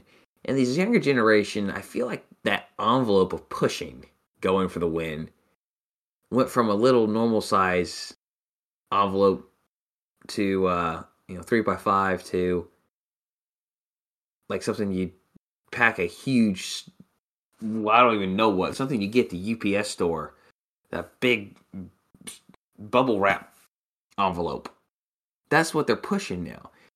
And I think in that sense, it's getting to the point where we're just kind of throwing the respect that guy in front of you has. If this was, then that move is different if it's on the concrete, because I think it sticks a little bit better, obviously. But that right there, he never had a shot to make that corner at the angle and speed he was going at, and Reddick, he robbed Reddick of that win, and I commend Reddick for taking it so well. I never expected Reddick to be physical with him. That's not Reddick at all. But I kind of expected Reddick to be like, I don't want to talk right now because that was another one that's just like was that close to winning and should have won. So I downshift Chase Briscoe's move because I kind of think it's approaching, if it hasn't passed, being disrespectful. Just saying using the excuse I was going for the win doesn't always cover. It doesn't always cover, and we're seeing that more, and I don't like that. Here's my take on this. It's dirt. And I think when you're racing on dirt, I think there's some different rules than on pavement racing. Slide jobs are typical. What Briscoe did. It was not an unusual move for a dirt track move. No, it wasn't. I'm not going to argue with that. So I think, given that mindset that he probably went into, was, dude, I'd make this move at the Chili Bowl. Shoot, I'm going to make this move for a race win in NASCAR. You know what I mean?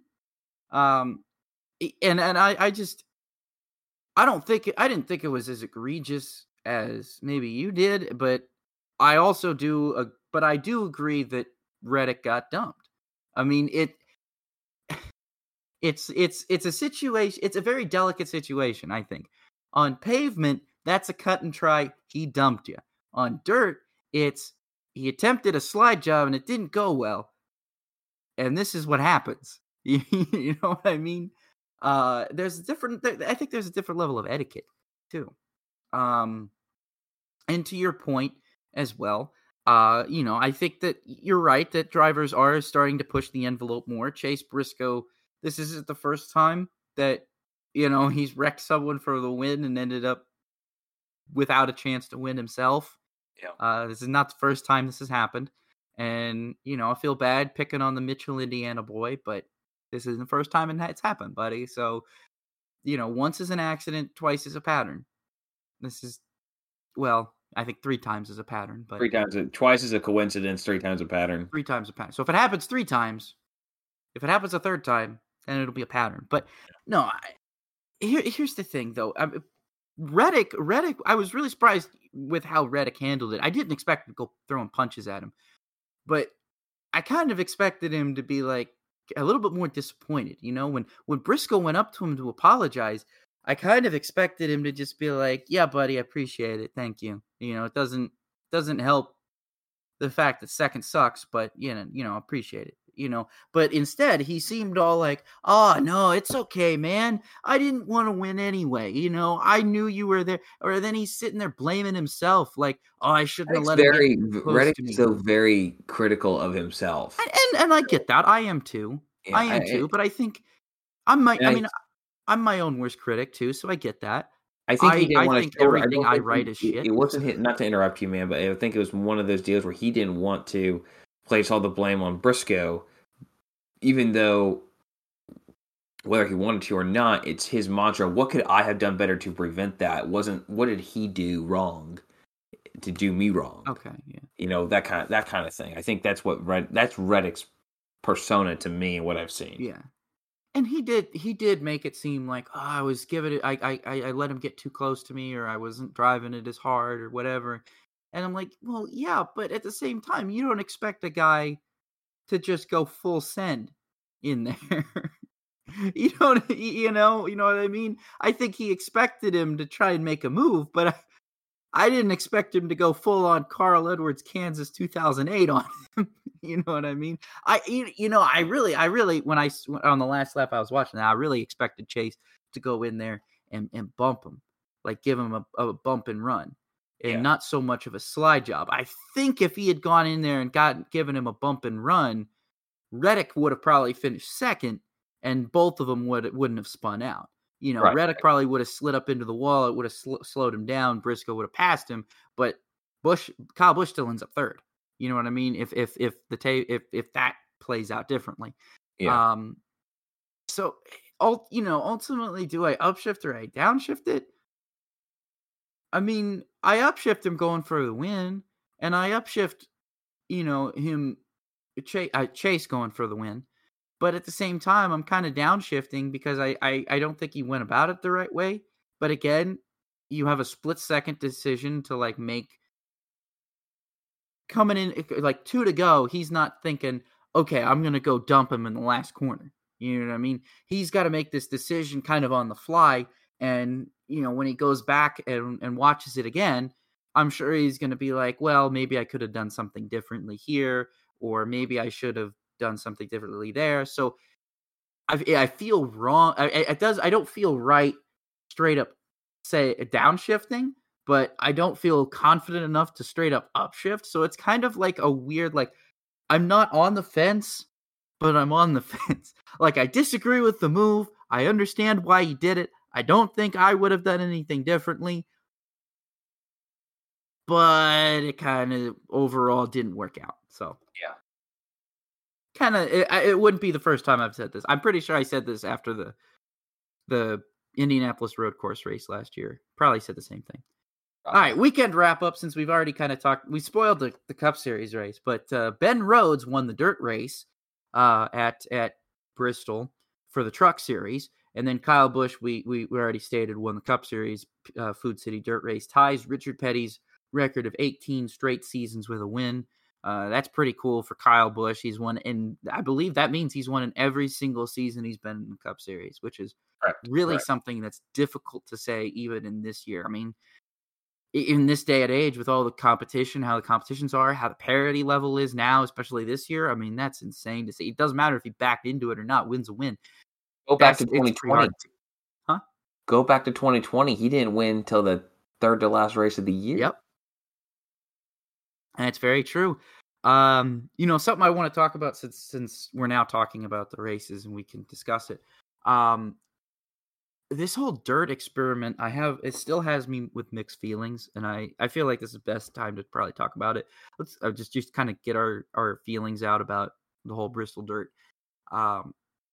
There's a big problem, I think, that NASCAR is going to have, and that big problem is they've built a car in the next gen that actually races pretty darn well on dirt.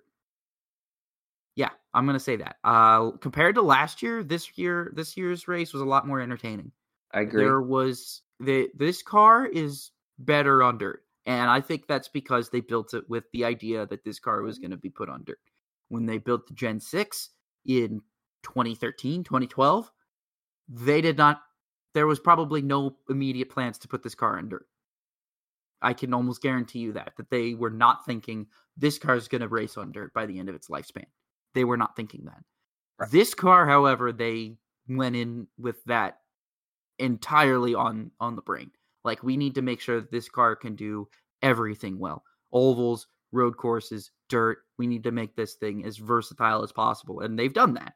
They've done that. I'm very impressed with how NASCAR has done that. I think if you fix the right-eyed rules on short tracks, you got the best car you'll ever have. Quite frankly, this thing is versatile. It can do anything. It can go anywhere. They did a great job on it. But where the problem lies is, I don't know that dirt on Bristol is still the right decision. And I say this specifically because the truck race was nowhere near as good as the Cup race. And in fact, the trucks all weekend, from the heat races to the race itself, I was very underwhelmed when watching the truck races in comparison to the Cup races. And that was kind of disappointing, considering how great the trucks had been at Eldora before. The trucks had put on really good shows at Eldora. They were really exciting. There was a lot of passing, whereas these trucks at Bristol seemed like they were having a lot of difficulties passing. Outside of restarts, it really seemed like, unless you were on the outside, it wasn't really working well. Kevin Harvick alluded to track prep. Kyle Busch talked about it in the post-race as well, talking about track prep. Kyle Busch made a really good point as well in the post-race, saying that a lot of the reasons why he thinks that the racing product was better on Sunday was because of the constant rain delays. The constant rain delays basically wet the track down, packed the track, and allowed for better racing. Kyle basically said, you need to be doing. But Kyle said it comes down to track prep and stuff like that. And he says, he brought up the comparison. He says, most dirt features are 50 laps. And in between every single heat, they're re-prepping the track and re-track and re-watering the track and all that stuff. And that's something that they don't really do or have opportunities to do often at Bristol. You have the 2 stage breaks and that's it. That's where I think this whole racing at Bristol thing is going to come into a problem, because a lot of people saying, oh, well, I wish they would go to a real short track. And I'm like, well, okay, but you're going to have the same problems at any short track. The problem is these NASCAR races are just too long to put on a good dirt race. They're just too long. And I think the thing is, I think this car can make it work on dirt. I really think it can. But I don't know right now that hosting a points race on dirt is the right way to go. I think if they want to commit to dirt, I think it should be an exhibition event. That sounds harsh to say, but it's really because it's not a good product when you're going 100, 150 laps on the same dirt surface and not taking frequent breaks to repack it and rewater it. The reason why we got a good show on Saturday was because we had more breaks than just the stage breaks to repack the track, to rewater and repack the track. And the rain helped water the track as well. I think last year you had that problem where that wasn't the case. First of all, the car wasn't made for dirt. Second of all, the track wasn't prepped properly. Second of all, it was too dusty. Third of all, the track wasn't, they ran on the track too long. I think if they really want to make this thing work, you have to host like a 100-lap race or less to make for a really solid dirt race. And unfortunately, I think the only thing that can do that is a truck series. The only place you could get away with running at a 100-lap race or less is the truck series. I don't know if you have any similar feelings like that, but I think it's a conundrum that NASCAR's in right now. Is they have a legitimately good dirt car, and they've proved that they can put on a good dirt show. It's just that there's a lot of behind the scenes and track prep and a lot of that stuff that's going to cause them problems in the future. Logistically, it's going to be difficult for NASCAR to hold a cup race on a quote-unquote real dirt track. Bristol dirt is probably the best place and only place that they can go. But hosting a 250-lap race on basically the same dirt surface is not indicative of a good show. It's not indicative of good racing, and it doesn't produce good racing. And I think that's another reason why you saw a big difference between the truck and the Cup Series. Is not just because the Cup Series car was different, was because also you had a lot more breaks in the Cup Series, whereas the Truck Series didn't. And even though the Truck Series race was shorter, I think if they had more breaks to pack and prep the track, you probably would have gotten a better race at the end of it. It's a conundrum that they're going to be having. Because obviously now it's going to be like, well, we have to go back to Bristol now. But now it's like, okay, well, how long do we make it? Okay, how often do we stop the cars? How many stage breaks do we have? Do we throw a competition caution for, halfway through the final stage and repack and rewater the track? These are questions that NASCAR is going to have to start asking themselves if this is something that's going to have to happen. You want my honest, humble opinion? I still would have preferred a race at 1:00 in the afternoon on the concrete. That's just me. But I understand that NASCAR is it wants to compete and continue running on dirt. And if that's their prerogative, that's fine. This car is more than capable of running on dirt. It's just about getting the surface right. And when you have drivers in the press conference and in the media basically criticizing track prep constantly and saying, this is why it sucks, this is why it sucks, something's got to be done, and you've got to make sure that it's practical. Josh, I don't know how much you can comment on, but I do want to hear your thoughts on this. Like, what do you think? What is the right combination for NASCAR on dirt, NASCAR dirt Bristol? What do you think is the right combination that they need to be doing? First off, I agree. I think the car's built for dirt. I think that's a big reason why this race was better compared to last year. They have a good car. I thought very similar thoughts to you. Like, what would have happened if they broke this up into just 5 50-lap segments? And you had 4 intermissions to re-prep the track, because you can't. NASCAR Cup races have to be longer. I mean, they have to be. You're not going to go out there and have a 50-lap Cup race after having several heat races. This is not going to happen. So if it's going to be a points race, it has to be a long race.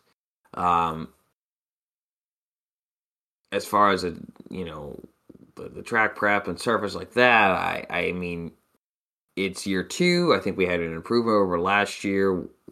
It's like going back to Richmond. It's going to Martinsville.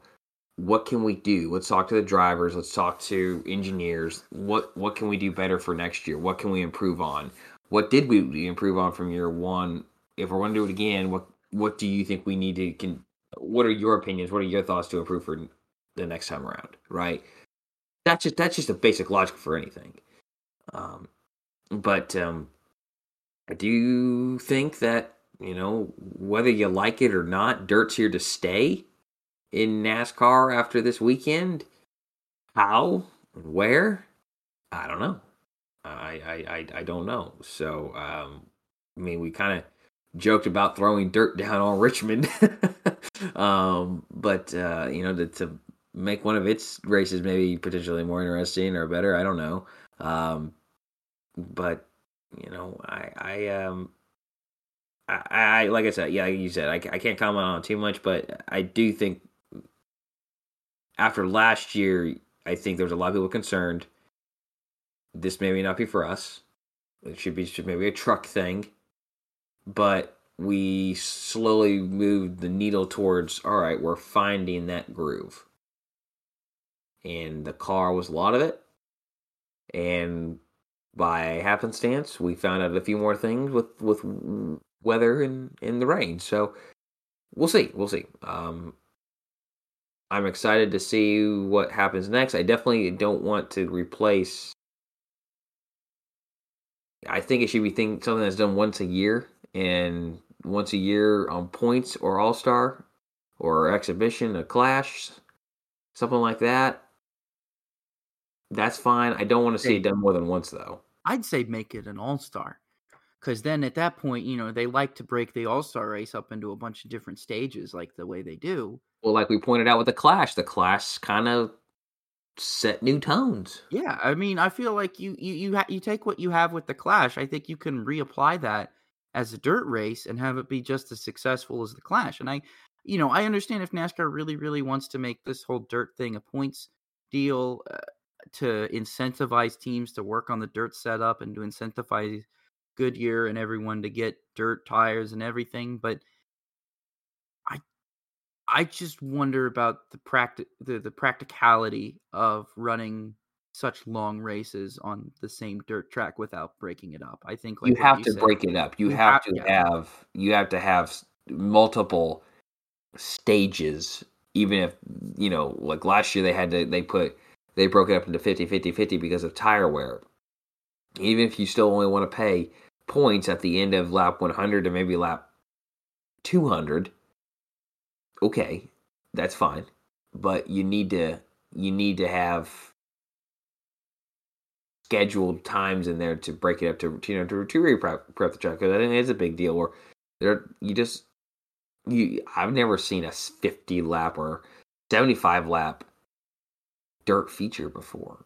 The longest one you would have probably watched was the last Hoosier 100, right? Yeah.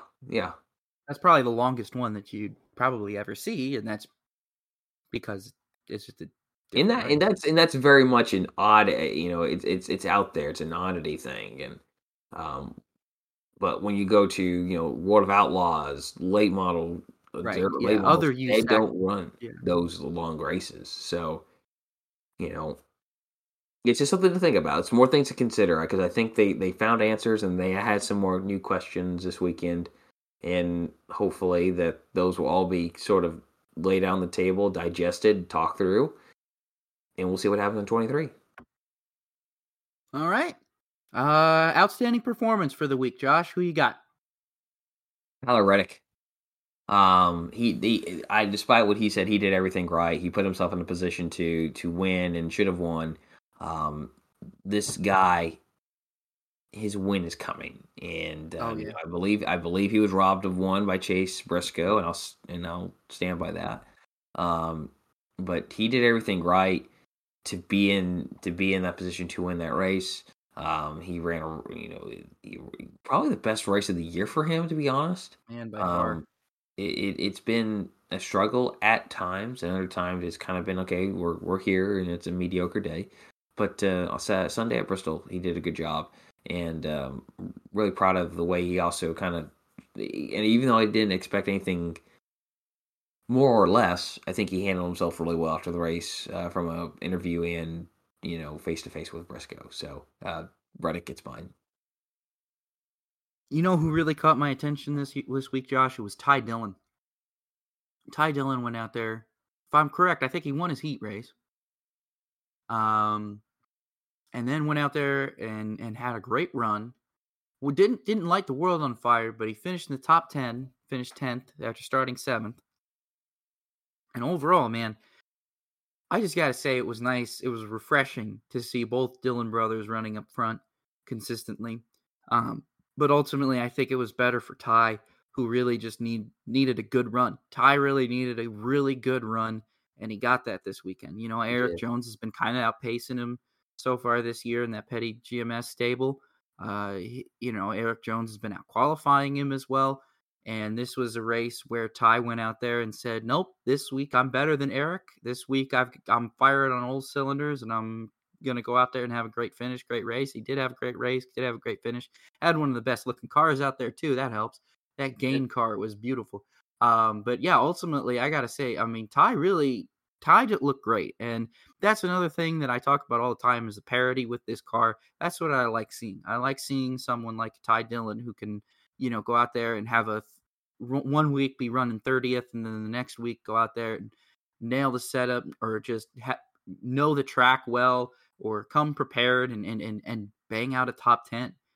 That's really good to see, and that's that helps keep your spirits up as a driver. Whereas in the past several years, I feel like a lot of someone like a Ty Dillon just kind of struggles sitting there around 20th, and that's about that.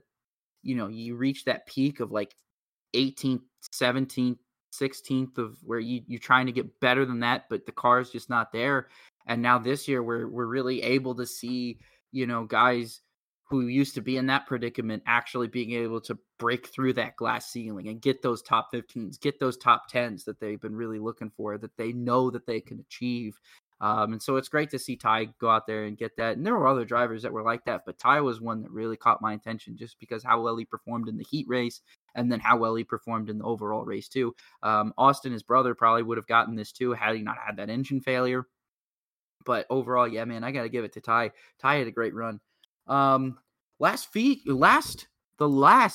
segment of the show today, because hey, we're running actually pretty decent on time. Josh, can you believe that?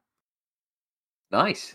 we're actually running pretty decent on time. So you've got a featured race batch. You're talking about a bunch of races from North Wilkesboro, and I'm looking forward to hearing all about this because I'm excited about this. This is going to be pretty cool. So I'm going to go ahead and turn the floor on over to you, and you can go ahead and take it away and learn me some things. Yeah, this was kind of an on-the-fly segment. I was going to do a featured week in racing, but because North Wilkesboro is making a return, I thought I'd do a North Wilkesboro Septet, which is a group of 7.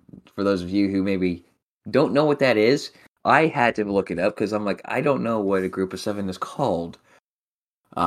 So I will admit that I had to go to the internet to find that. So I mean, it's prefixes. Did you know what?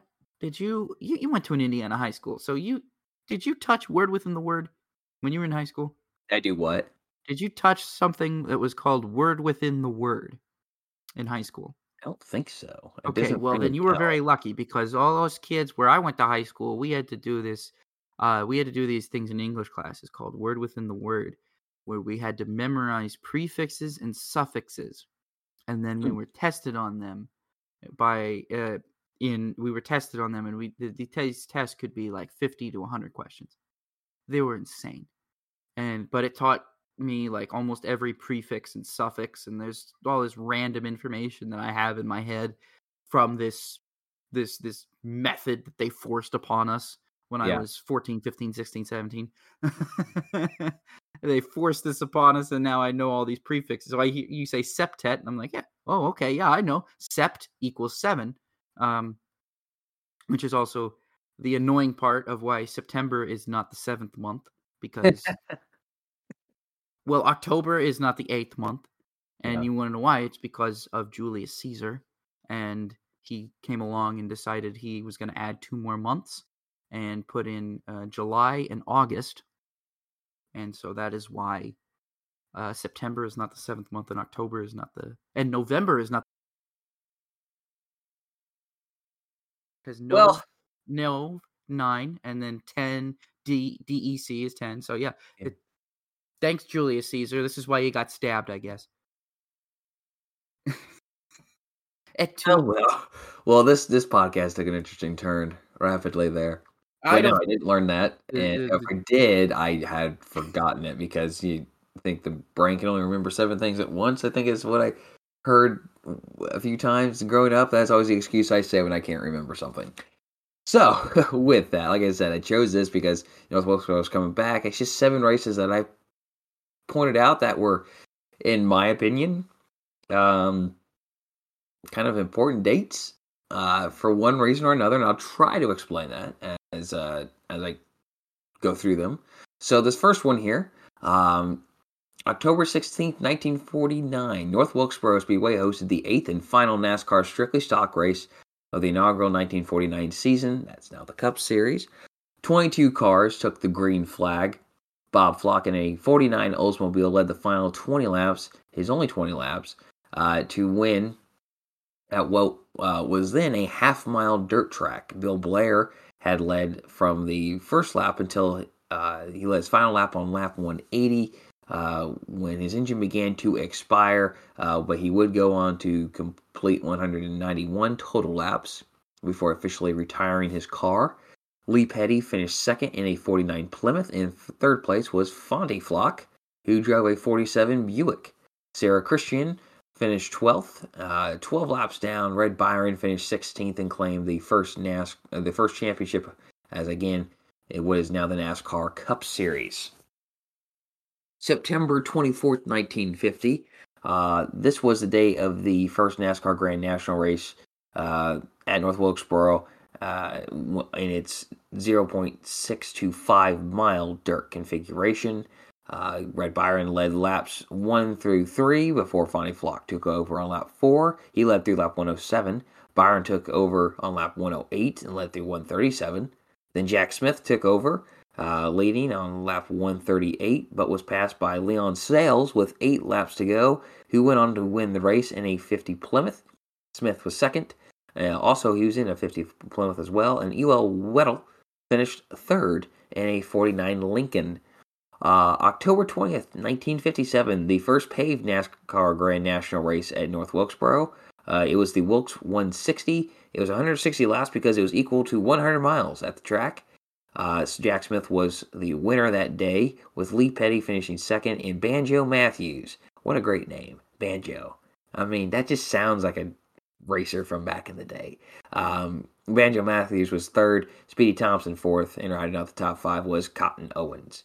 Fast forwarding quite a bit here, skipping a couple, 2 decades. April 3rd, 1983, what is today the NASCAR Xfinity Series visited North Wilkesboro Speedway 4 times, and the first of which was that date in April 83. The Holly Farms 399, but it was a 200-lap race. In the winter, Sam Ard lapped the entire field after leading 167 laps. Tommy Houston finished second, followed by Morgan Shepherd, Pete Silva, and Ronnie Silver.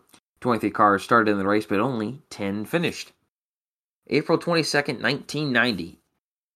The 1990 First Union 400 is one of the most, if not the most, controversial races in NASCAR history. The controversy began when Kenny Wallace, who was actually making his first start in the series, crashed in turn 1 and brought up the caution. During this caution, the pace car picked up Dale Earnhardt instead of Bo Dine, who had fresh tires. This led to several confusions on whether who was leading the race at the time because NASCAR did not have electronic scoring. It took 17 caution laps to sort out the scoring error, and in the end, Bodine was declared as the race leader. He went on to win. Waltrip was also upset because maybe he thought he was the leader as well, and he finished second. He protested the victory. However, it was not, found a good protest, if you will. It was turned down, and Bodine remained the winner of the race, and as NASCAR rules were at the time, the win stood, and it's his only career win he ever would have. Earnhardt finished third, Ricky Rudd was fourth, and Morgan Shepherd was fifth. So if you were there at that race that day, you're probably wondering what in the world's going on. And I'm sure the PA was trying to explain it as well. But thank goodness for electronic scoring. As long as your transponder's working, you're good. Or you should be. Anyways, you should be. Depends on when that caution flies and, what line you were at. And like, oh crap, no, I was a leader. No, I was a leader. No, well, we won't get into that. September 30th, 1995. North Wilkesboro Speedway was one of the inaugural stops on the first season for the NASCAR Truck Series, which was then called the NASCAR Super Truck Series, presented by Craftsman. What a name. What a name. I still love seeing the diecast with that logo on it, because that logo was spot on, man. Spot on. Eventual 1995 champion. You're showing me a diecast, Rob, through the camera. Who is that? Oh, it's the 38 of Sammy Swindell. What a guy. What a car. What a truck. What truck. Awesome. All right, where was I at here? Oh, yeah. Okay, here we go. It was eventual 1995 champion Mike Skinner sat on the pole, but he finished 10th. The race was called the Lowe's 150. It had one caution before the halftime caution. We had halftime. The Truck Series had half times back in the day. Drivers would get out and be interviewed in person on pit road by television. It was great. But there's one caution before the halftime caution on lap 76. But then there's three in the second half of the race. Mike Bliss won the race, driving for Jim Smith. Butch Miller was second, Jeff Bodine third, Jack Sprague finished fourth, and Ron Hornaday finished fifth. This race was also Ernie Irvan's comeback race following his head injury at Michigan in 1994. He started second and led 24 laps before suffering a suspension failure and finished 30th of 32 cars. And finally, September 29th, 1996, the final NASCAR Cup Series race at North Wilkesboro Speedway was held on this date. 40,000 fans packed the facility with signs saying they'd missed the track and saying farewell to an old friend, Ted Musgrave. He was the pole winner, but the race went green at 1 p.m. 1 p.m. What a time to be alive. What a time to be alive. We were both alive, but we weren't, conscious enough. I was a little over two. I had just turned one, or I hadn't even turned one yet. I was, I was only a couple of days away from turning one. Yeah, you were right there on that cusp there. Well, the race started at 1. Musgrave was on the pole, but Gordon led the first lap. And in all, there would be 18 lead changes between Gordon, Bobby Hamilton, Ernie Irvan, Mark Martin, Rusty Wallace, Dale Earnhardt, Jeff Burton, and Ricky Rudd.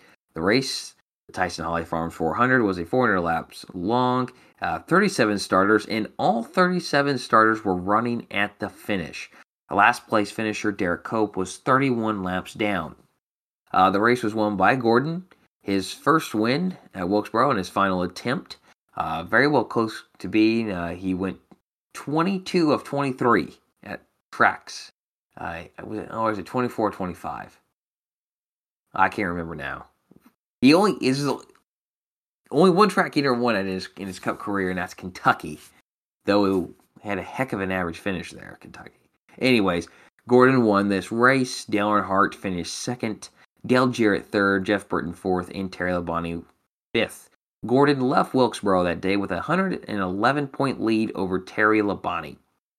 When the championship ended 4 races later, Gordon lost to Labonte by 37 points. So, at least he left leading the points in Wilkesboro that day. That was it. That was the 7 races I pointed out. There's a lot more that are important, fun races in Wilkesboro's history, but it felt like hitting several points there.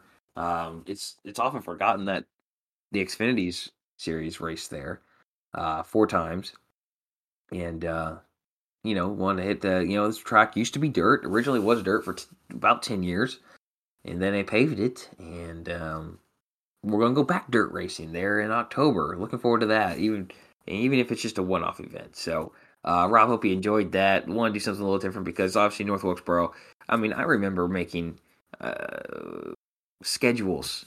Rob, everyone who listens to this podcast since day one or has been listening to it for more than a year knows that we love to make fictional schedules. I used to make fictional schedules with North Wilkesboro on it, and because I'm like, this is this cool track, and it really was kinda. I mean, that's a lie. It was probably the biggest abandoned track I knew at the time, or really understood a lot of the history. There's a lot of other abandoned tracks and tracks that are completely gone, such as a Riverside or Ontario or a Texas World now, that I knew about.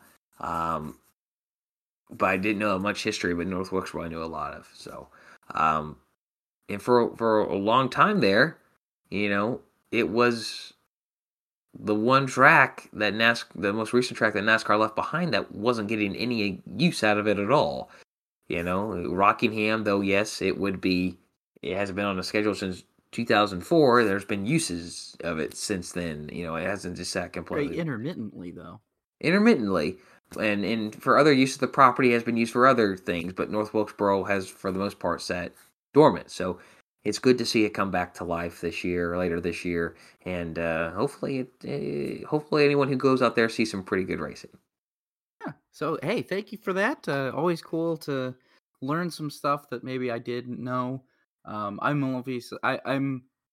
terrible with history, probably pre-1980s anything. That's just me. I don't know why. But yeah, it was pretty cool to learn some of that stuff. So thank you for that, Josh. So, but that's our show for this week. So thank you guys so much for listening. We're getting you out here a little earlier than normal, which is kind of nice. Still at the 2-hour mark, but not bad. Let's take a look at what's in the windshield here. Formula One will be back, and they will be racing at Imola on April 24th. This along with Formula 2 and Formula 3, so I'm going to look forward to waking up extra early to watch some of those races. I'm looking forward to it. IndyCar, as we talked about earlier, is off until May 1st. They're at Barber, which is always a fun racetrack. Formula E is not back until April 30th, but they will be at Monaco in 2 weeks. So I'm looking forward to that. Also in 2 weeks, Supercars will be back at Wanneroo, so looking forward to that one as well. Actually be able to watch it. But hey, it's Talladega week, Josh. It's Talladega week. We got Cup Series, ARCA Series, Xfinity Series, all racing at Talladega. Looking forward to that. We've got a great weekend of racing coming up. I'm looking forward to all the Talladega races. Looking forward to Formula One. I am excited for the future. So April is always a fun time in racing. So is May. But this is really cool. So thank you guys so much for listening to this show. We really appreciate it. If you have not yet done so already, we'll plug our social medias here at the end. I can be found at rpeters33. That's RPEETERS 33. Josh can be found at roller_01. That's ROLLER_01. And then our show can be found at Robin Roller, spelled just as it sounds, ROBANDROLLER. Thank you guys again so much for listening. Be sure we're on everything. So what I just plugged, you can find us on Instagram, Twitter, the YouTube, the Facebook, everything. We got our bases covered in terms of socials. So if you want to get a hold of us, send us your upshift, downshifts, answers, or a featured paint scheme that we might have missed because we're only 2 people. We can only pick one. If you've got a paint scheme with just as interesting of a story as we told, by all means, send it to us. We'd love to hear it. Might even feature it on the show if we get a chance. So thank you guys so much for listening to the show this week. We hope you enjoyed it. For Josh Roller, my name is Rob Peters, and this has been the Racing with Rob and Roller podcast. Have a great week, everybody.